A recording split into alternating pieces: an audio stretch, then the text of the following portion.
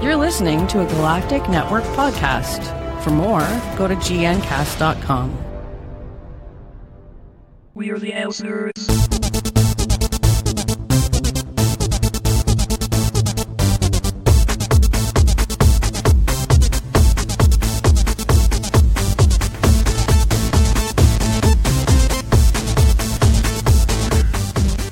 Hello and welcome to ElseNerds, a production of Galactic Network. I'm Gregor Sprague, and joining me is Corey Scott. And real quick before we get on, I should let you know that all the info on this show, including show notes and subscription links, can be found over at ElseNerds.com. And for all the other Galactic Network programs, you can go to gncasts.com. And on ElseNerds, we tend to shoot our mouths off without thinking, so we will both spoil things and swear liberally. You have been warned. Corey, how you doing, sir? I'm doing okay. How are you doing, Gregor? I'm doing good. Had the past 2 days off. Didn't do really all what I planned on doing except for watching movies the whole time. So yeah. So what you planned on doing was watching TV? No, reading comic books because I've got. Oh, there you go. So it's one of the three. You out of the trifecta, you did do one of the things that you would have expected to do. You just didn't do the specific one of the three. Yeah, because I've got what 1, 2, 3, 4, 5, 6, 7, 8, 9. I've got 10 comic books right here that I am really wanting to read because they're ones that I've bought, and I've got like Flash number 700, Doomsday Clock number 3 of 12. Well, you should savor that Doomsday Clock, because isn't that one of the ones that's running behind on schedule right now? Yeah, they've gone from every other week to once a month or something like that. Like they slowed down production on it, so I'm like, all right, makes sense, because they didn't want to cut down on, it was like they didn't want to cut pages or whatever, and I'm like, okay, cool, just as long as it's doesn't fall under like Sandman, where it's like, oh, we'll get to it eventually sort of deals. Well, Sandman was kind of that was not a we'll get to it eventually. It was a we lost something. We did something wrong. I think Neil actually took all of that onto himself with Sandman Overture of why it ran so late, which is very nice of him, and nice of DC to then say, hey, J.H. Williams, thanks for doing Sandman Overture for us, and now fuck you. So, but yeah, that's a previous show. True. Let's get right into the news here, and the first bit of news is, as Beat pointed out, really only 2 sentences. This is that Brian Michael Bendis is hired by Fox right now to write a script. Doesn't sound all that difficult here. And they have Tim Miller directing it. Doesn't sound all that bad here, or uncommon. The big thing is it's an X-Men movie. It's a mysterious X-Men movie. Right now, the working title is 143 or 143. I mean, honestly, I'm excited about this because we talked about this before with Brian Michael Bendis leaving Marvel to go to DC, and how the fact that when he was at Marvel, he did all these different characters. He created all these different characters, and the Deadline article even, basically says after that he created the Miles Morales character, Jessica Jones. He's done, all these different characters, Riri Williams with Ironheart. And he tells really great stories too. It's one of these things here that they could be doing this as a, if Disney doesn't buy us thing.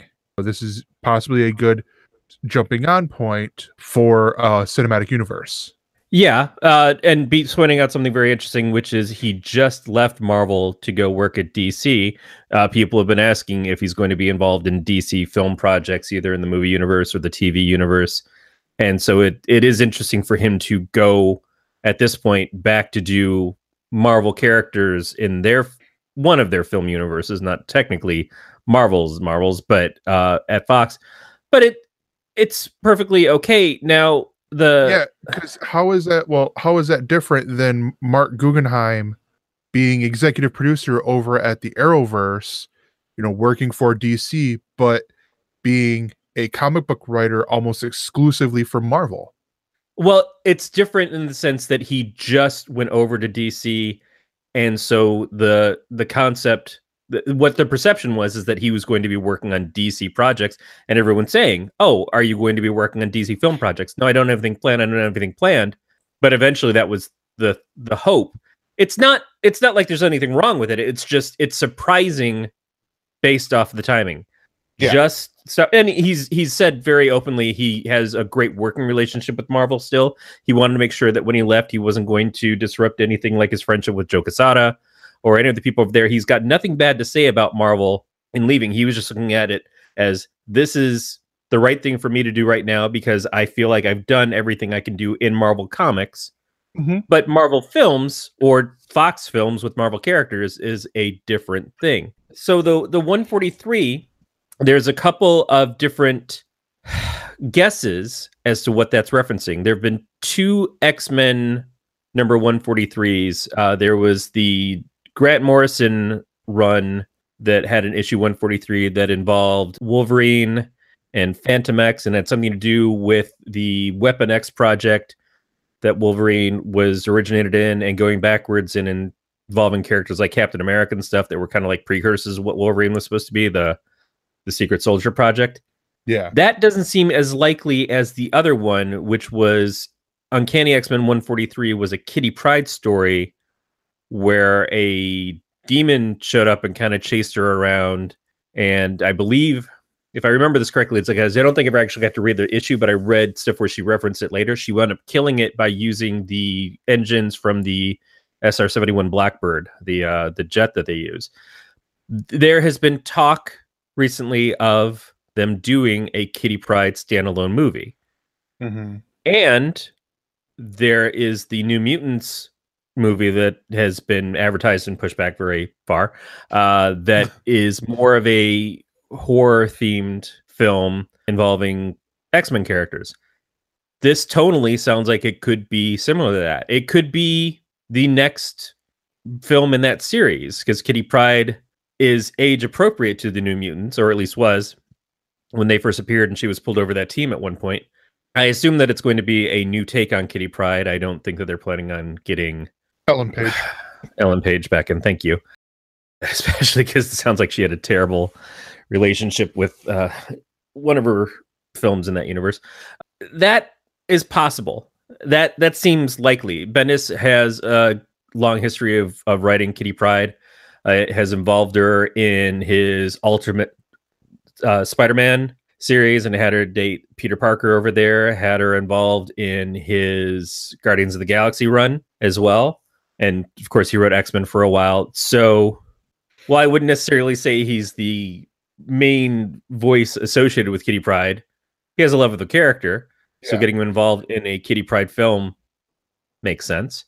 And Beats asking, but him doing it with Tim Miller, doesn't that imply that they'd rather pick a lesser known or offbeat character? I don't necessarily think so, because you look at the Everyman, they don't know who Kitty Pryde is. So she would still be a lesser known character because she's not up there yet with the Wolverines or Cyclopses or Storms or Jean Greys. She hasn't been consistent as a regular X-Men character. When they first introduced the X-Men into the cartoon universe, there was a short, I think it was done as they did a Spider-Man and His Amazing Friends episode that involved the X-Men, and she was part of that. And then they tried to do a spin-off cartoon called Pride of the X-Men, which was Kitty Pryde was the introductory character that, much like they used Jubilee in the 90s cartoon. And then she went off to Excalibur for a long time in the comics. Yeah. Disappeared out of the main group. But Deadpool wasn't really a lesser known character. Deadpool was a huge character for Marvel for a long time. Cable is a huge character for Marvel. They just weren't. The outside world knows the X-Men as Wolverine and Storm, and then to some degree Cyclops and Jean Grey, and then a lot of characters that are around that, and Professor Xavier and Magneto. Those are to the regular people on the street, the most likely you can get them to say, "Oh, who's an X-Men character?" Now that we've seen Deadpool perform what he did, what comes up to me is who do you pull in to make a movie work? and it has something to do with their power set. It has something to do with the notes of their character that ring true to the writer or the producer to say, this is why I want to use this character. I want someone who's presumably a teenager if they're introducing her again, or if they have her as an adult, that'll be a little unusual, but not far away from where she is in the comics right now. You have her, she does have her religious aspects as far as being a Jewish character in the comics, and has actually, that's been brought up in multiple stories. There's a lot of different stuff that can come into it, but her power set, for one, tonally speaks to something that you can use in a dark movie because of the fact that she's able to kind of disconnect herself from the physical world, gives some interesting to do in a, like, being chased around. Well, if you're someone who can walk through walls, you think you can get away. But if you're being chased by a demon, that makes things a little bit different, especially if she's inexperienced and she doesn't know how to utilize those powers well. I don't know. I think it's potentially cool, no matter what it is. It's Bendis writing. It's Tim Miller. So people who have a great deal of success so far with X-Men characters and characters in general, that we'll see. So the next story is one that we pushed back from last week, and that is that DC is working on a Lobo movie, and they are looking at Michael Bay to be the director of the Lobo movie. Now, Corey, explain to people who Michael Bay is. Michael Bay has brought you such things as Tinky Winky Takes Over the Universe, and Look at My Balls Part 2 for Munda. Okay, in all seriousness, though, explain, because Lobo is a more obscure DC character. Yeah, so it's funny because I sat in and was part of the live audience for the Ink Geek Studios Mind of a Geek this past Friday. They had a friend of our show and many of our shows, JF DeBow, on, and they actually talked about this a little bit, and there was some back and forth, and I had forgotten that we didn't talk about this on air. Somebody just rambled for an hour about some bullshit, but JF had many of the same thoughts on this as I do, which is Lobo is a character that was basically created to be a Michael Bay movie, without there being a Michael Bay at the time. So in the 80s, Lobo was introduced as part of Legion, which is not Legion of Superheroes, but it was kind of like a present day version of characters and concepts that were from Legion of Superheroes. And Lobo was this guy who was the last of his planet, the last of his race, essentially. He killed everybody else on his planet. He's like, oh, damn it. I was going to do a joke with this, but you beat me to... he's like Superman, right? He was the counter to Superman. He's the last of his planet because he killed everybody else on his planet, and he's just the biggest badass around. He was kind of designed... his first designs were weird. He looked very psychedelic space. It looked more like he was out of Thor Ragnarok than what he eventually looked like. But he was kind of designed to be DC's answer to Wolverine taken to a very, very high extreme. And it was perfect for going into the 90s where extreme was everything. Lobo became more of a badass biker in space who was a bounty hunter who just ate planets and crapped out laser beams, and just in general was a total tool head over the top, but could throw down against people like Superman and hold his own. The Rock would have done a really good job with this. The Rock playing Black Adam is more attuned to my heart, but The Rock would have been a very great person to play Lobo. And they did, in the crossover of DC versus Marvel, they had people vote to see who won in specific matchups. So they had Storm fight Wonder Woman. They had Superman fight Thor, I think. All of these different character matchups happened, and they had Wolverine fight Lobo. But they had people call in to a 900 number, I believe, and vote for who they think should win. Much like when people called in to determine if Robin should live or die in Death in the Family. Because people don't fuck up when you let the audience decide what they want the story to be. Every time it led to dumb things. In this story, it was very stupidly done that Wolverine beat Lobo. And on a power scale, there's no way in hell. Plus, you don't even see the fight. They go behind a bar and you just see like sound effects of them bashing each other. And then you see Wolverine come walking out and drink a beer. So it was a real fucking shit show of a comic of like, if you're going to give us the matchup, give us the fucking matchup. They didn't do it. Anyways, Michael Bay is a person who does big, loud, boisterous, exploding, extreme movies. I don't personally enjoy his stuff because for me, the stories are just very hard to follow. They just jump from scene to scene to scene to scene because this looks cool, this looks cool, this looks cool. Hey, let's spin around everybody as they try to look outward. And it's his Bad Boys films. It's his Transformers films. There's just an aesthetic to them that I find uninspiring. But if you were going to say to me, who the fuck should do a Lobo movie? God damn, you can't pick a better person than Michael Bay. Because whereas one of my complaints about Zack Snyder doing superheroes is that Zack Snyder is very dark. He was right tonally for the Watchmen stuff. He was certainly right tonally for 300, which is probably his film that I like the most because it makes the most sense in relation to the original work. But I don't think he's right tonally for people like Superman or Wonder Woman or even Batman. Michael Bay is right tonally for Lobo. Yeah. You know, it's just that's the perfect matchup. And that's what I'd like to see. You can give a director who does specific things well and find something that fits them, that suits their work. You can also have a director say, "Oh, I'm going to go outside of my comfort zone and I'm going to do something different for myself and enjoy this character in the way that they're supposed to be done and just put myself into making that story instead of what I usually do." But it depends on the director. A lot of them just would be like, I just want to make my movie and throw whatever you've got as a character into it. And I'll tell you what you should think about Clark Kent and Man of Steel. And I'll tell you what you should think about Batman and why Martha is a killing word like in fucking Dune. It just, I get this. It's still not going to be for me. Yeah. But I'll probably crack up when I watch it on cable. So the next story, it's about the Benji franchise. Now, for those of you guys who do not know, Benji appeared in the 70s and 80s and is going to be coming back as a Netflix original movie. Just so you know, it's not Brad Pitt aging backwards.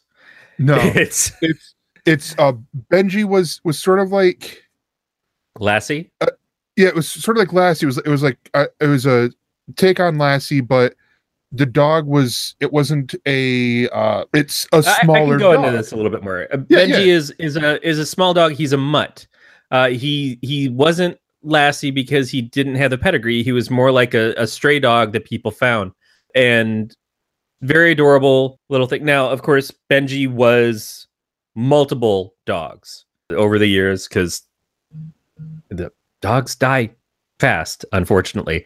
And I remember specifically, there was Benji the Hunted, I think was the last major film release that I remember starring the character. And that's Benji running through the woods all over the place.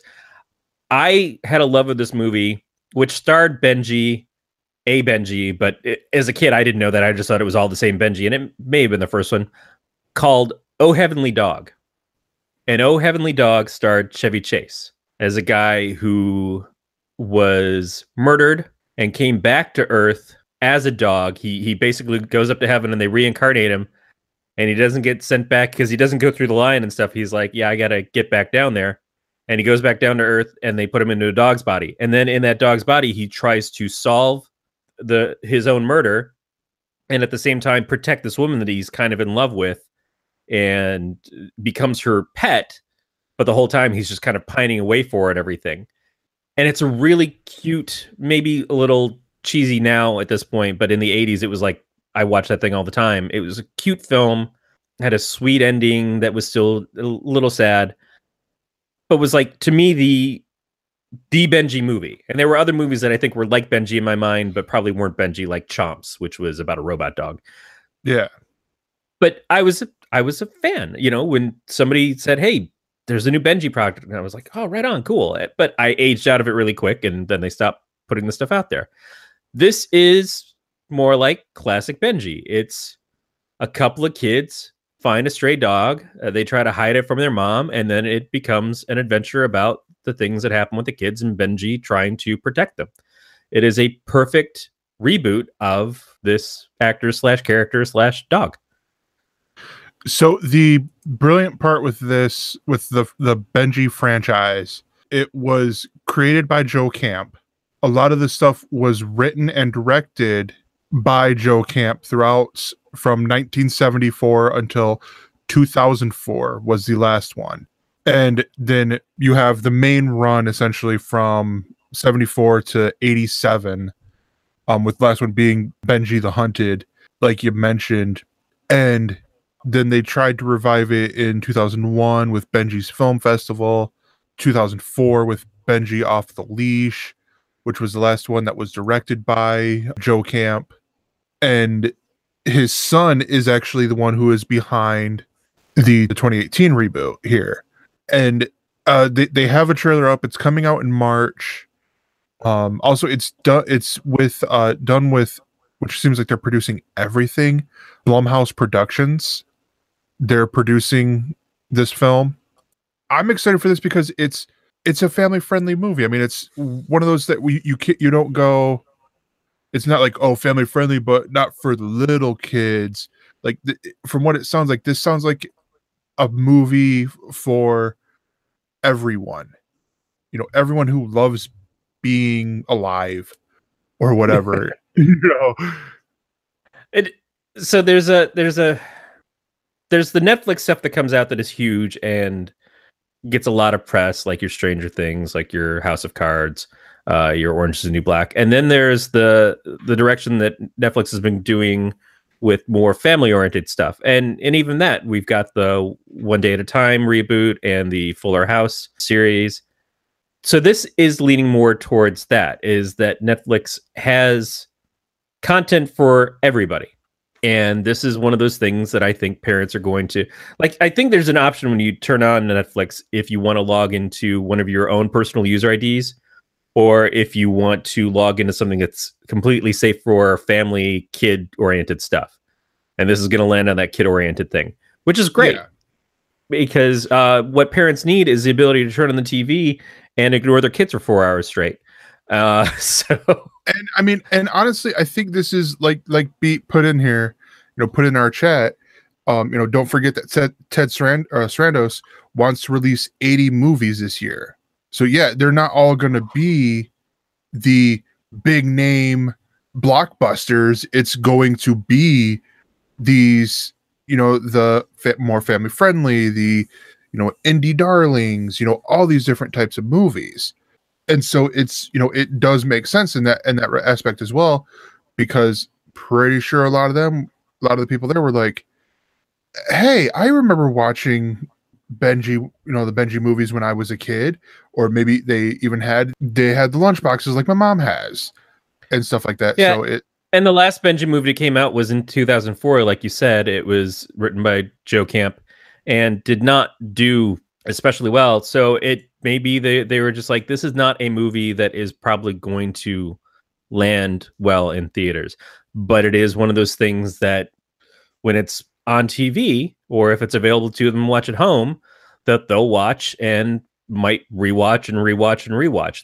That's the thing, is I feel like we're at a point right now where movie theaters, you have to fight to get the attention and retain attention, and people just don't casually see movies in the same way that we used to, and go see things that were just like, oh, well, let's see what this is about, or, oh, I heard this new movie is out starring this person, let's go see that.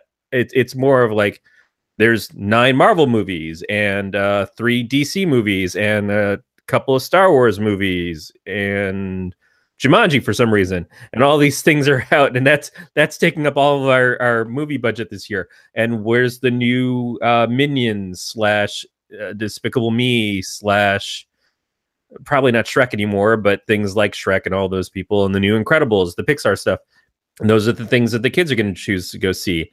And I have a feeling that a Benji movie in 2018, because it's not going to be nostalgic for the kids, it's going to be nostalgic for the parents. I don't think the parents are going to say, hey, we should go see that Benji movie. And I don't think the kids are going to say, I want to go see the Benji movie. So put it in a place where kids' eyeballs land on it now, when they're just looking for anything to watch. And then they build up a love for Benji like we had in the 70s and 80s. And hopefully it will help going forward to kind of reboot the franchise.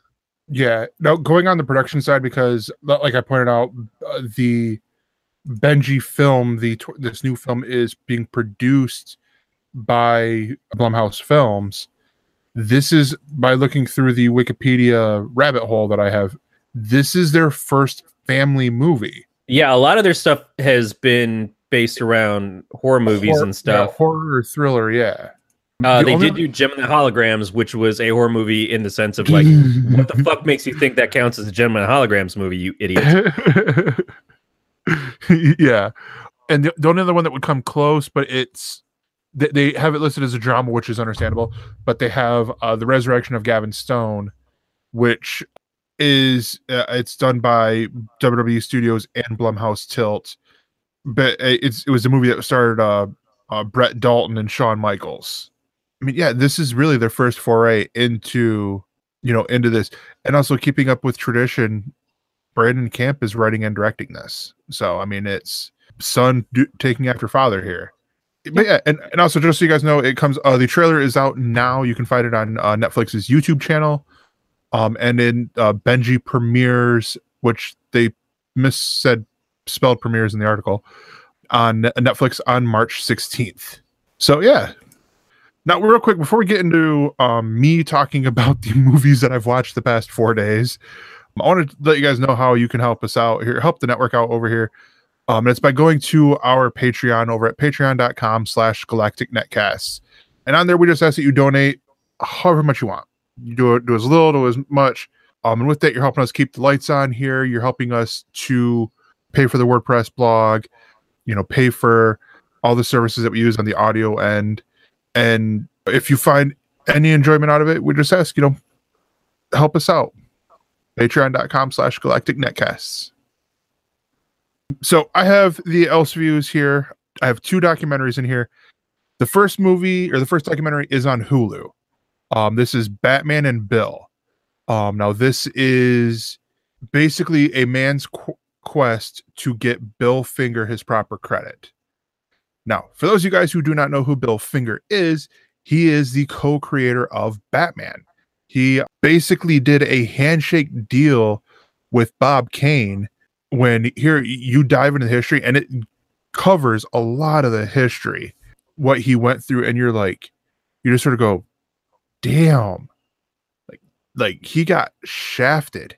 There's a brilliant part with how they do this where they intertie, instead of doing like reenactments or stuff, they do comic book-esque animated reenactments of different things, and complete with hitting on what it was like in the apartment when Bob Kane and Bill Finger were coming up with the idea of Batman, all the way to they hit on when Bill dies, and he pulled up like the guy, his name is Mark Tyler Nobleman, and he found the death certificate where it said died of a heart attack, natural causes, no friends, no family. And so he was led to believe that Bill Finger is buried in a potter's field, in a pauper's grave, unmarked, just marked by a number, but not by the person's name, gravesite. And then we get into talking about his son, and so he's like, "Oh, great, find a son," and he's gay. And so he's doing this investigations, find out his son died in 1992, and he's calling up people with the last name Finger, and they're like, no, and then he goes back to his Bill's mom's side of the family, and does the genealogy stuff that way. Is there any cousins or stuff? Because he's trying to get, while he's doing this research for his book, he's also trying to get Bill the proper credit, and he can't do anything because he's not related. He's not an heir, so he's trying to find an heir so that DC can make things right here. long story short, he does. He finds that Bill has a granddaughter, and it's a really great documentary. I mean, honestly, it hits on so many things. Like, I never realized Batman for Bob Kane was such a cash grab. Like, he literally just did this because Schuster and Siegel had just cashed in, had just sold the rights to DC.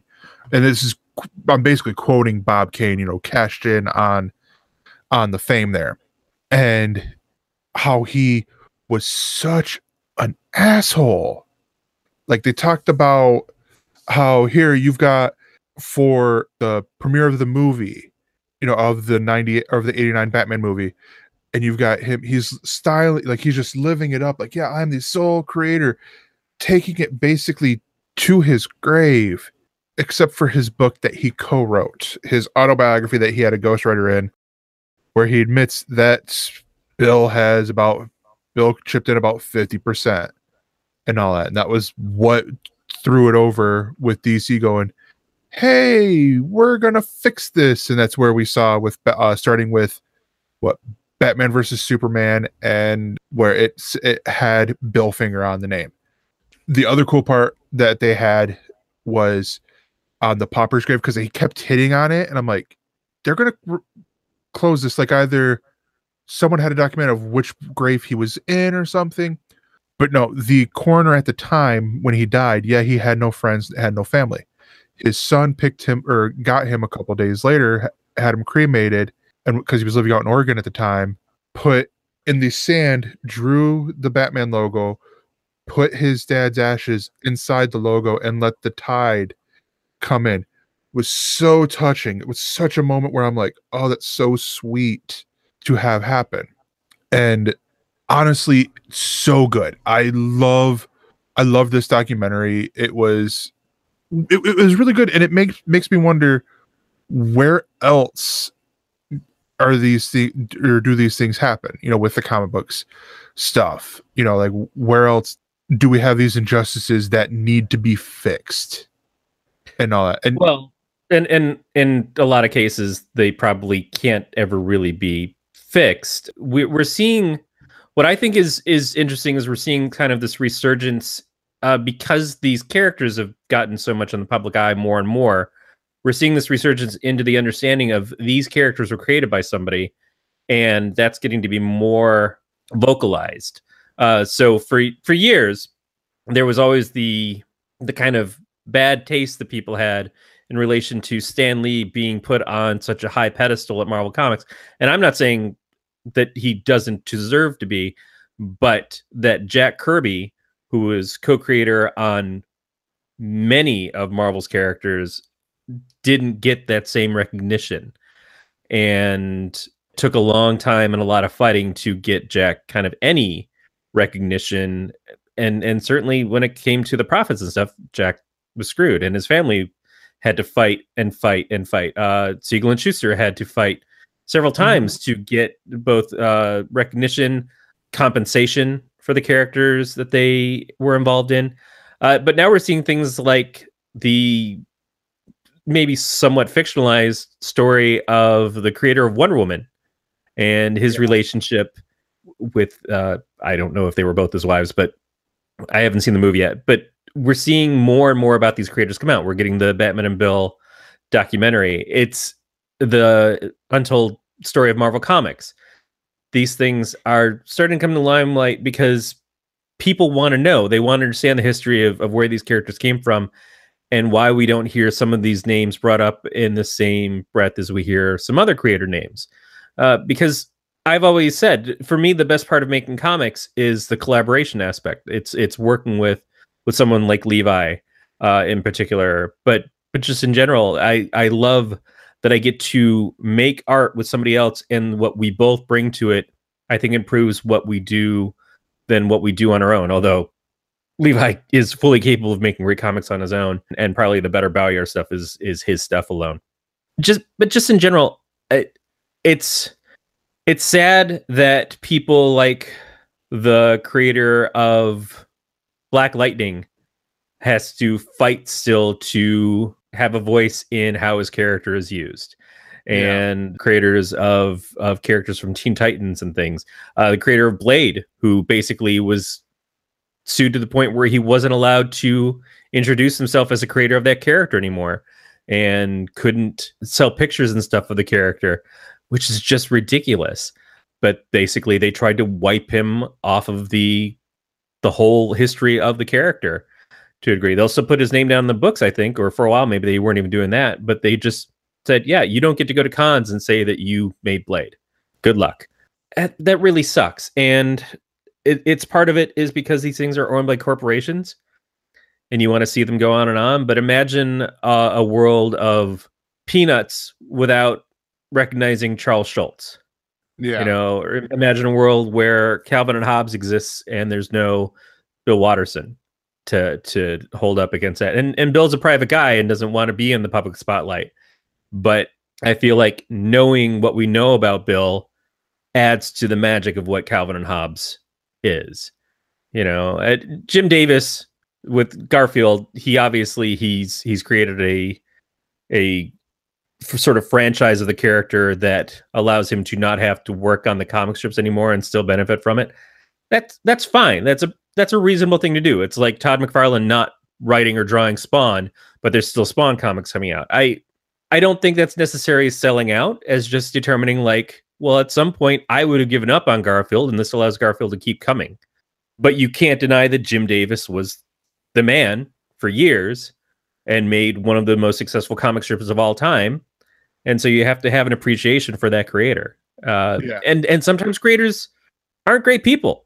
Sometimes they're not people that you want to reward. Even though they make great stuff that you love. We see a lot of that in Hollywood right now. But you still deserve the credit. Mm-hmm. You know, there was a guy who was the artist on Rat Queens and had some pretty hefty shit go down and was removed from Rat Queens, and the book struggled for a while trying to find a new consistent artist to be on it. And the writer finally found somebody that he's working with again to relaunch the book. But it sucks to have lost that original artist because the circumstances were bad. It's probably the right thing to do. But you can't then just pretend that this guy didn't co-create these characters and didn't make those comics that got people interested in the series in the first place. It's a tough place to be. But again, he did that stuff. He deserves to be recognized for it. And I feel like that's just something that needs to be addressed, is that you can't erase history. No matter how hard you try, alt-right. Fake news. Sorry. But no, yeah. So I don't know where you can find it around the world, but you can find Batman and Bill on Hulu here in America. And definitely worth the watch. I mean, you learn so much about comics in general. They feature a lot of people in here. You know, Kevin Smith is in here. Todd McFarlane, the creator of Spawn, or they feature archival footage of, you know, Bob Kane, Bill Finger. You see like Stanley's, I guess his old show that where he interviewed Bob Kane on it. Like they play that a little bit. Yeah, really good. Highly recommend it. The second documentary I watched, which I watched like right after Batman and Bill, is Jim and Andy, The Great Beyond. This is on Netflix. This is also the full title is Jim and Andy, The Great Beyond, featuring a very special contractually obligated mention of Tony Clifton. So, Corey, you've probably seen Man on the Moon, correct? I have. I am not the biggest fan of Andy Kaufman, and just in general, that movie is very, very good, being about something that I would otherwise like not probably give a crap about. I grew up watching Taxi. Yeah. It was probably the last thing that came on right before I had to go to bed, or maybe it was when I had to go to bed on Sunday nights, and so I couldn't stay up to watch it, but I always wanted to. And so I kind of sneaked down and watched the TV from the stairway when my mom was watching it sometimes and hoped she wouldn't catch me. But the song that Jim Carrey does with Michael Stipe from R.E.M. called Crazy Crazy World Is it Friendly World? Sorry, where he's basically playing Andy Kaufman singing with Michael. The Great Beyond. It's a song Yeah. called Friendly World that was on the Man on the Moon soundtrack. Because they mentioned on the Wikipedia article the Great Beyond as the song that was in there because it was the band's highest ranking, song for REM in the charts. Right, but that's not the song that they had on the soundtrack for Man on the Moon. That song might have been on the soundtrack as well, but that's not the song I'm talking about. They did this little duet, and it's very cute. And at some point, halfway through, Jim switches over to doing Tony Clifton in the song. Oh yeah, the Friendly World, performed by Michael. It's this really cute little thing. They do a great back and forth in it. My wife and I, that was on the first CD that I ever made for her because she really likes Man on the Moon, and she really loved. I think just in general, it's just a really cute song. We always, every once in a while, we'll break it out and we'll sing together in the car and do our back and forth on it. And it's funny how it's been like 18 years since we did that the first time, and we still remember all the words. But I've seen the movie. Again, not my favorite thing to sit down and watch, but it is a really good film and kind of magical to see how well Jim kind of embodies the characters and comes at it multiple times to play two different characters. It's very romanticized, I think, but it also then leaves you with this question of, is Andy Kaufman still alive? Like, because that's always the thing, is we can't just lose people and have them be gone. I'm sorry, guys. Andy Kaufman's dead. He's not Tupac. But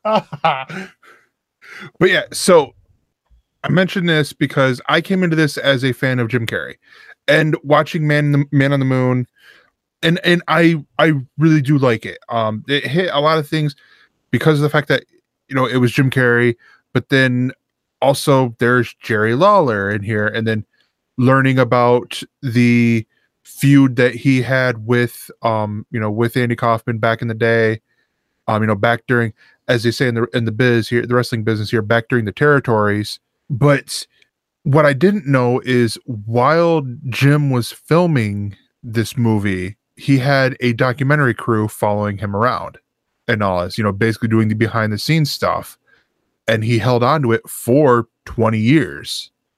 And until, he decided to do this. Actually this is a Vice Films, product. And you see these interviews because Jim, in his words, was possessed by Andy Kaufman. Which is just, it reinterprets as Jim Carrey is fucking bonkers. Oh no, you can okay. I'm gonna say this right now. You can bonkers. You can listen to him on Comedians in Cars Getting Coffee. I believe it's like episode 3 with how they have it organized right here on Netflix. But then just the interviews parts that he's doing in the now, in the like 2015 or 16, whenever they were filming him talking, and he full on believes that he was, it was Tony Clifton and Andy Kaufman, taking over his body. So much so that there's a scene there where he talks about Milos Forman, who was the director of Man on the Moon, called up Jim, and then he answered the phone. He's like, "Oh God, I hate working with Andy." And like, he had everyone, I don't know if they're necessarily believing in the fact that Jim was possessed by Andy, but going along with it, but going with the whole. But that's so Kaufman-esque as well, because Andy Kaufman, while playing Laka on Taxi, would suddenly make them deal with Tony Clifton being a part of it, and not give any cadence to, no, we're two different people. He would treat them like a completely different person. He would act like an asshole and expect everybody to just deal with it. But that's so what he was. And so the thing with Kaufman was you could never tell when he was faking or being true. Yeah. So there is the sense that an actor can go method and lose themselves so much in a part that they become the part. And there is a possibility that Carrey believes that he was possessed by Andy Kaufman, or he's just doing Andy Kaufman to the point where he's trying to make people believe that he was possessed by Andy and by Jenny Clifton. And this is where I honestly think it is that second option, because you listen to Jerry Lawler do the talks about when they were filming the whole wrestling rivalry thing, because as people will know, in this time in history, in Andy Kaufman's career, he was wrestling women, and calling him the champion of all, of everyone or whatever. And like, they did these spots, and I don't know if it was he reached out to Jerry Lawler and his wrestling promotion or what, but eventually they had, they did the appearance on the Late Show with David Letterman at the time, and they had their wrestling match and all this stuff. And Jerry talks about how Andy always called him Mr. Lawler and was very, behind the scenes was very respectable, where you don't see that with Jim as Andy. It was what you saw on TV. But the other part on this too, because it's called Jim and Andy, so it dives into Jim Carrey here too. Showing clips from his other movies. Talking about his father, him on In Living Color, and all this. It's very much about Jim Carrey as well. This is sort of how their lives in a way parallel. But yeah, really, really good. I mean, I had heard about this, seeing it through on Netflix. I'm like, I'll get to it later. But that, and also had seen it on, heard it mentioned on the morning stream on Recommendals over there. But yeah, it's really good. It's surprisingly good for me, in my opinion, seeing this. Really enjoy it. Being the part that it was, being both the huge movie that it was, being who it was about, and the character of, not the character of who Andy Kaufman played, but who Andy Kaufman actually was kind of a character. It seems very interesting. And to see the parallels between Andy and Jim, which, as you say it, that makes absolute sense, is Jim has always gone deep into being the silly, funny guy and never seemed to have an off switch. Mm-hmm. He was just constantly on, kind of like Robin Williams was constantly on. So you wonder if how much of that is an act, how much of that is just who he is, how much of that is maybe brought to a deeper condition because of the things that he does for comedy and for his art. And it's very fascinating. And like, he's not in the spotlight nearly as much as he used to be, but Jim Carrey for a long time was a very beloved actor and comedian. And, knowing that he's dealt with some very hard times, possibly some mental health things and stuff that, while not completely public, kind of seem obvious and have been talked about. You just want to hope that he's okay, and you want to see if maybe this is a healing thing for him to release this, because I don't want to have a situation where we lose Jim in a similar way to how we lost Robin. I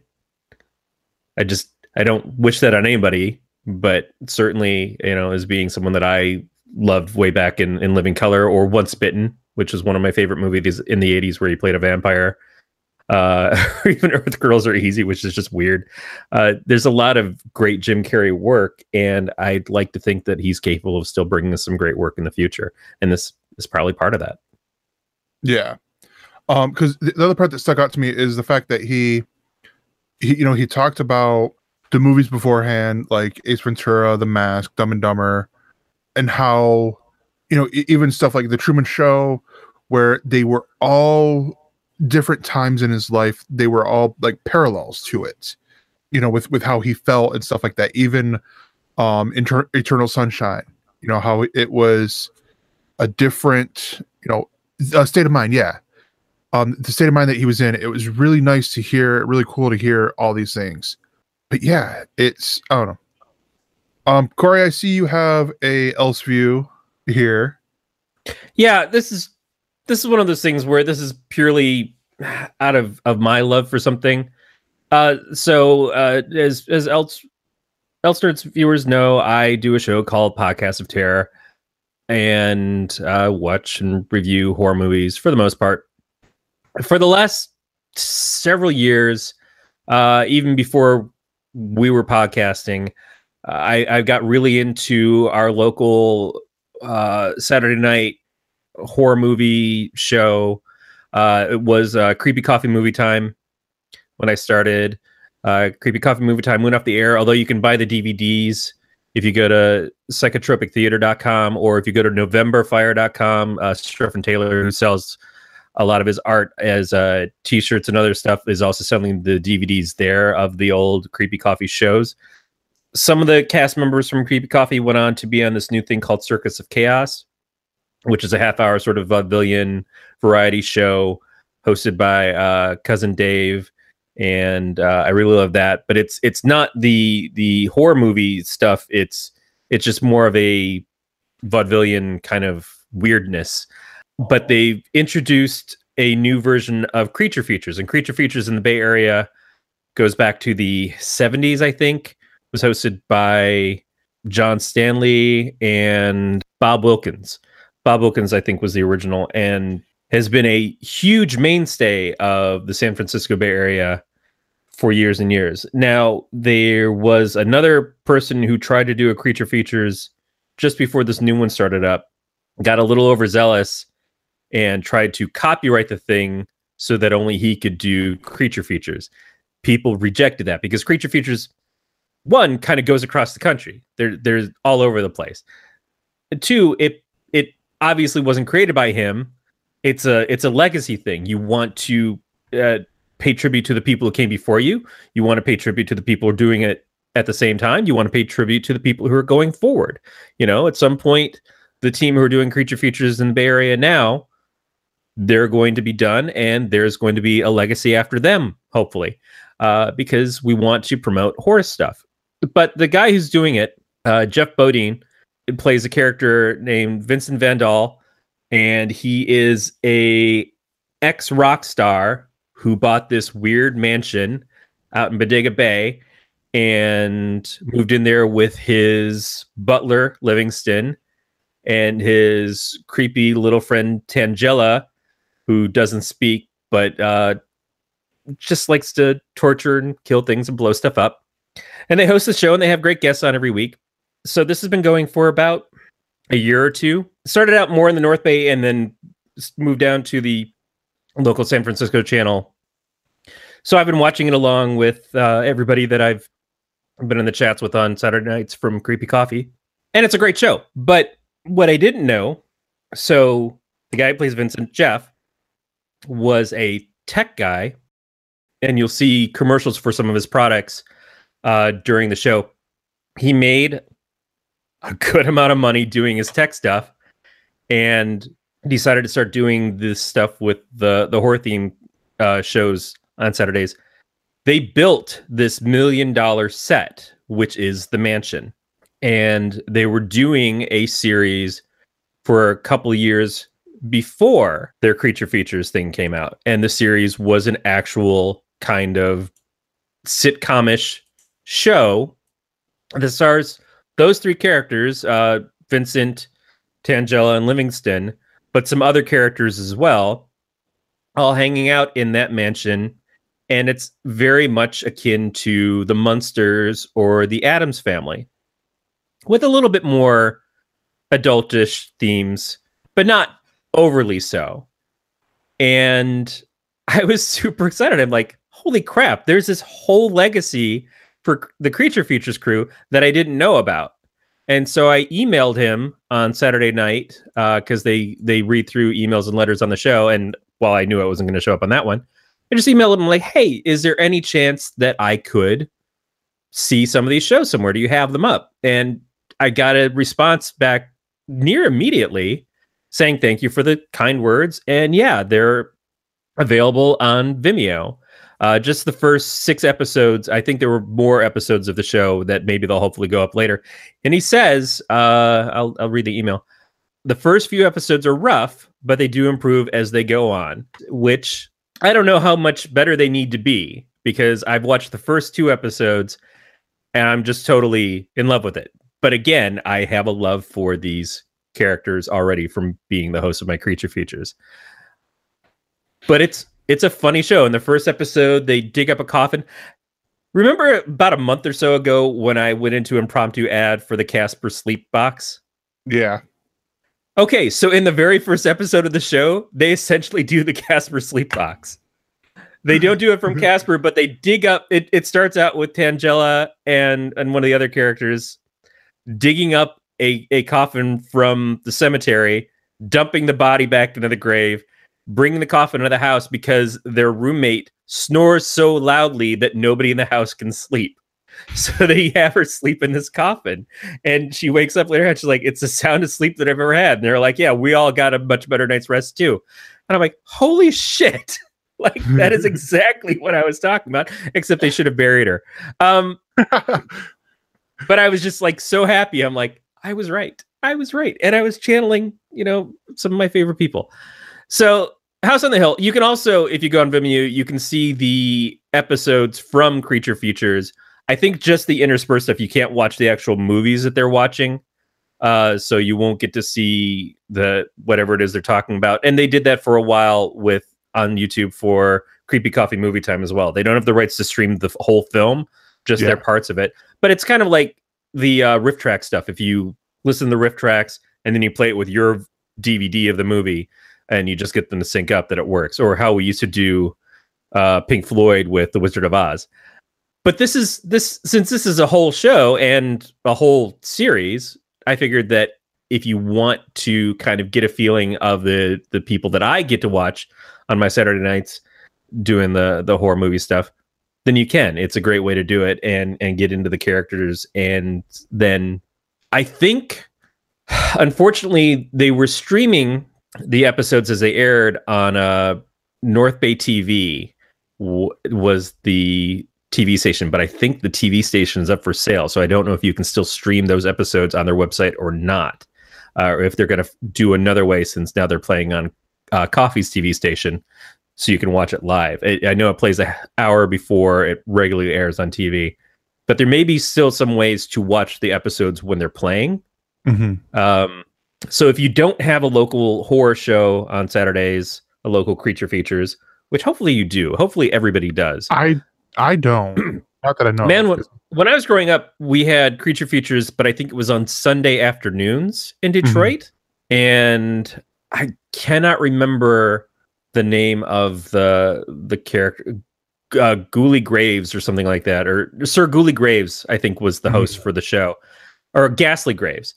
And then I remember on Halloween, they would have Count Scary would host Halloween movies, and I remember having to go to 7-Eleven and getting from the TV guide, punch out 3D glasses, the old one red lens, one blue lens, to watch this stuff in 3D on TV when he played the old movies. Every year at Halloween, Count Scary would show up, and it was just most ridiculous vampire makeup character. But I loved it, again, because this is a Halloween tradition. So if you don't have one, first make sure you don't have someone doing Creature Features. But then if you don't, check out the stuff from North Bay TV with our Creature Features out here, and check out House on the Hill. We'll have the link in the show notes. Yes, we will. I'm going to give one more because, I figure, hey, let's throw it back to what we're watching weekly. And this is one that I actually bought the disc. I paid my money for this. And it's Batman and Harley Quinn. This is the 29th DC animated movie that they've done. This is based on the characters from Batman the Animated Series. This was written by Bruce Timm and Jim Krieg. And Bruce Timm also did the story. And this is directed by Sam Liu. And this stars some names you really will recognize here. Kevin Conroy, who is playing Batman, Lauren Lester, who is Nightwing, Melissa Rauch is playing Harley Quinn in here, as opposed to was it Arlene Sorkin? And Arlene Sorkin was the original. Yeah. And then Paget Brewster is in here as Poison Ivy. Kevin Michael Richardson is the Floronic Man, aka Jason Woodrow. And then you got a couple other people in here that have some smaller roles. Mindy Sterling's in here as a project supervisor. Bruce Timm voices Booster Gold. I love that. Like this movie is really, really funny. The plot of this is Batman and Nightwing discover that Poison Ivy and the Floronic Man have teamed up to do dastardly things. They later find out that that they are trying to do the same transformation thing that happened to Swamp Thing. And Batman realizes that, hey, if they're even, one molecule off, this means the death for everyone. They are trying to find a way to get to Poison Ivy. So, like, while Batman's chasing down leads, he sends Nightwing off to known associates. That means Harley Quinn. At this point in her career, she is no longer a henchman for the Joker. She is no longer really a supervillain. She's trying to go the straight and narrow and is working at a costumed theme restaurant called Super Babes, where you see her dressing a lot more like Amanda Khan or Jimmy Palmiotti style Harley Quinn, and less like traditional Batman the Animated Series Harley Quinn. And I'm gonna say this right now, there are some great shout outs, some great Easter eggs in this as they're going along, where Nightwing's looking for Harley, and you just see his hand with people, his hand holding a piece of paper, and other people going, no, I haven't seen her. You get this old couple going, yeah, that's the Arlene girl, right? And I'm like, I got that. Aha. Just little things like that I'm like, so good. But really funny, so in here you have when Nightwing finally catches up with Harley, they get into a fight. She wins because she has as she says, a low dose Joker toxin that she had on the palm of her hands when she smacked Nightwing, and took her back up to her room, where she hogtied him to her bed to try to figure out what to do. They get talking. As she says, she got bored, but things start happening, and a little bound chicka wow wow happens. And then they have fun. They're just having fun and stuff. That's where Batman meets up with them, and he's thinking that she's torturing him when really they're having a tickle fight. And you don't really see too much, like really anything. They do a little bit of the over-sexualization on Harley Quinn, because when she's changing, she bends over and you see the outline of the butt and the lady bits and all that stuff with her panties. But I mean, it's nothing. And then she turns around and sees the outline of him reacting to the outline of her butt. Yes. And that's what leads to, and they do at least give the line of, well, I'm taking this as consent.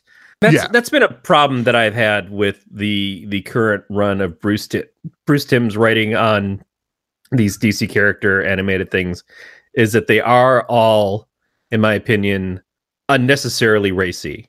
Yeah, I don't know why that decision's been made on these, if it's supposed to be more enticing for older fans coming into it, but then it makes it so that I'm less interested myself, and I would be less likely to recommend this for kids today to watch. That whole scene just doesn't sit right with me, and maybe it's a little bit me being too PC or something. I don't know, but I've seen that kind of continuing theme of a little too much sexualization, like the adaptation of The Killing Joke and the whole sexual encounter between Barbara Gordon and Batman. It just seems completely unnecessary and out of character for what I've always pictured Barbara Gordon to act like, and robs her of some of her origin, and just basically makes it that it felt like she was more in it because she wanted to nail Batman. And I don't really appreciate that, but to each their own. Yeah, but in here it works a little bit more because there's the language and stuff in here. Like it's, I'll put it to you this way: if you are going into this thinking that it's going to be like the original Batman the Animated Series, where you can and bring your kids to the, or have your kids watch this, I will advise watch it first. I've done this as is the tradition with the DC animated movies, of the doing the parental friendly rating. This is, there's a lot of language, there's a lot of innuendos and stuff like that. And even and to where as a fan myself, it's okay. I'm fine with it, whatever.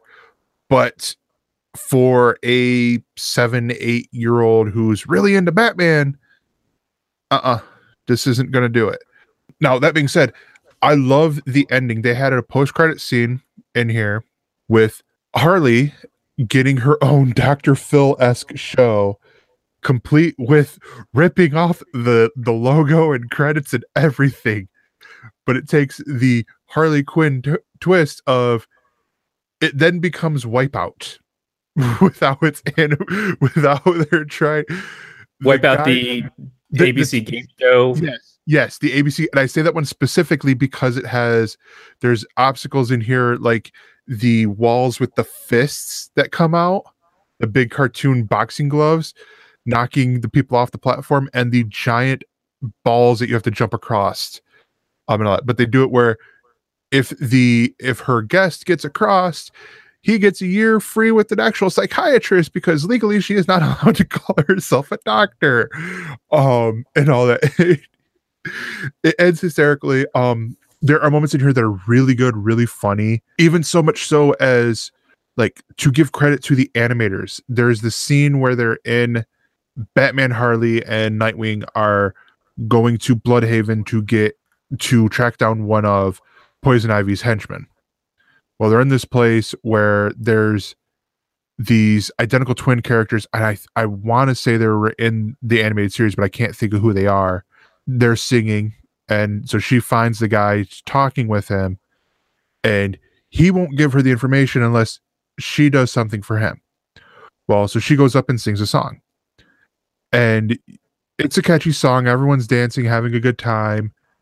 You see Nightwing full on dancing with a girl there at the bar, like Charlie Brown, just stuff, with the girl. And then you see Batman, he's just standing there this whole time. But then you see him start tapping his fingers to the song and stuff. And Nightwing look over and look down and look up and stuff. It's those little visual things. Nothing that Kevin Conroy said at all, because he doesn't talk in that scene really, all but 4 lines. And then boom, you cut speed through to finishing it. One of the other henchmen for another villain decided to get Batman a drink, buy that man a drink and all that stuff. And I want to say it was milk, because it was just a white liquid, whatever. And it's sitting there the whole time. And so they get done, and the people or the villains are like, all right, now it's time now it's time to beat up the Batman and Nightwing and all this. You just see Batman go, just drink, full on finish. Then he sets it down. I was like, let's have some fun. And I'm like, it's these little moments in here that really made me love the movie, just because of the fact that it's like they have this sense of humor that they could even make Batman crack the joke, and have fun with this. And that's the thing, is that going back to Batman the Animated Series, one of the reasons why I love it so much is that it knows how to utilize the character so the character feels 100% authentic to being Batman. They can do the dark stuff, they can do everything else, but they can lighten it enough that it can be enjoyable.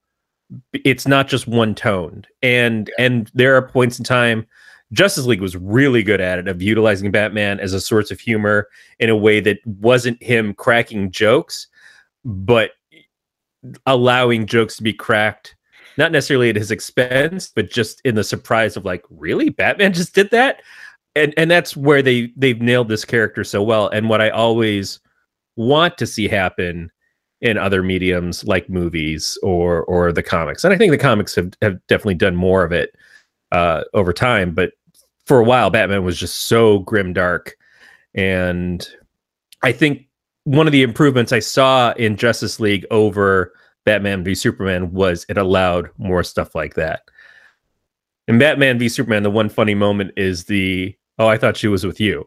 In Justice League, they let Ben as either Bruce or as Batman get a little bit more loose with some of that stuff. And that may have been the Whedon effect. That may have been stuff that Sutter was already planning. It's just that made the movie more palatable to me than the ones that came before it. Yeah. One of the things I will mention in here on IMDb, because they're funny, they're really great lines in here. IMDb has some of the quotes from the movie that are really, really good. But other than that, and they have the trivia, because I was looking at more for the trivia and stuff. Like, a lot of people from Criminal Minds have been involved in DC projects, which is really cool to see. But yeah, it's really cool to hear this thing. The next movie I'm probably going to watch out of this is going to be Gotham by Gaslight, because I've seen part of it. But I was at my grandma's house and I'm like, all right, let's watch. I think I then went from that to Jim and Andy, because this is where I get into a little bit of a cranky pants mode. I have these on Movies Anywhere. I downloaded the Movies Anywhere app on my Roku, which downloaded it on my grandma's Roku, because that's how Roku likes to work. And all throughout watching Batman and Harley Quinn, I get loading at random ass spots. It's just loading. Takes a little bit. I'm like, all right, fine. There'll be times where it skips, and I caught on where I pause in the middle of a skip, almost like a bad disc, but I'm watching this digitally. Like, if I pause it, it'll catch up and stuff. I go to my grandma's house. I rewatch Spider-Man Homecoming. You know, she's in there watching it. She claimed, I know she was enjoying it, but yeah, she claims it was a dumb movie. And I'm like, are you saying it's a dumb movie because I call, Young and the Restless or whatever her soap opera that she watches, because I call that a dumb show? You know, is this just you trying to get back at me, or do you really think it's dumb because you were enjoying this? I know you were. My complaint is Movies Anywhere. You are a brilliant service.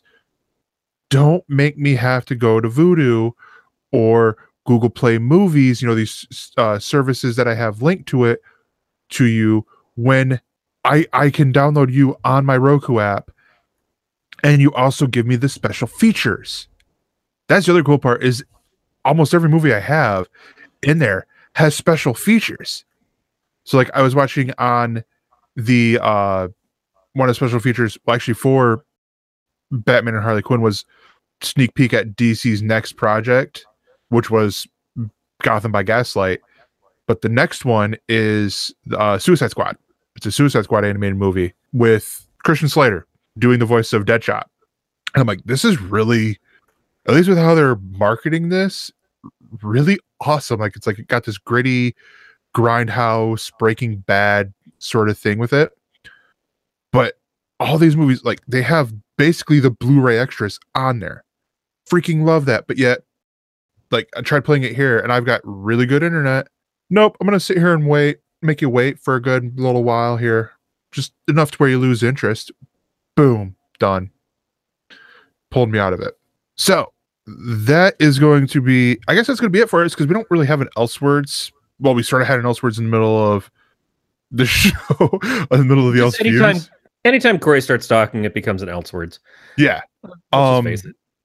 But yeah, so we will leave you guys with this. You can send us a voicemail. It's easiest way you can get in contact with us is the voicemail, the Twitter, or an email.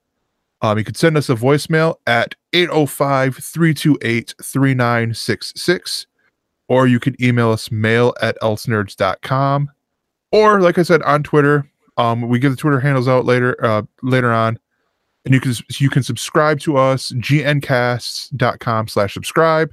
You can find Galactic Network over at facebook.com/galacticnetcasts. That's also where they're at on Twitter. We can find our show at ElseNerds. Beatmaster is at Beatmaster80. Evan is at Mr_Fusion.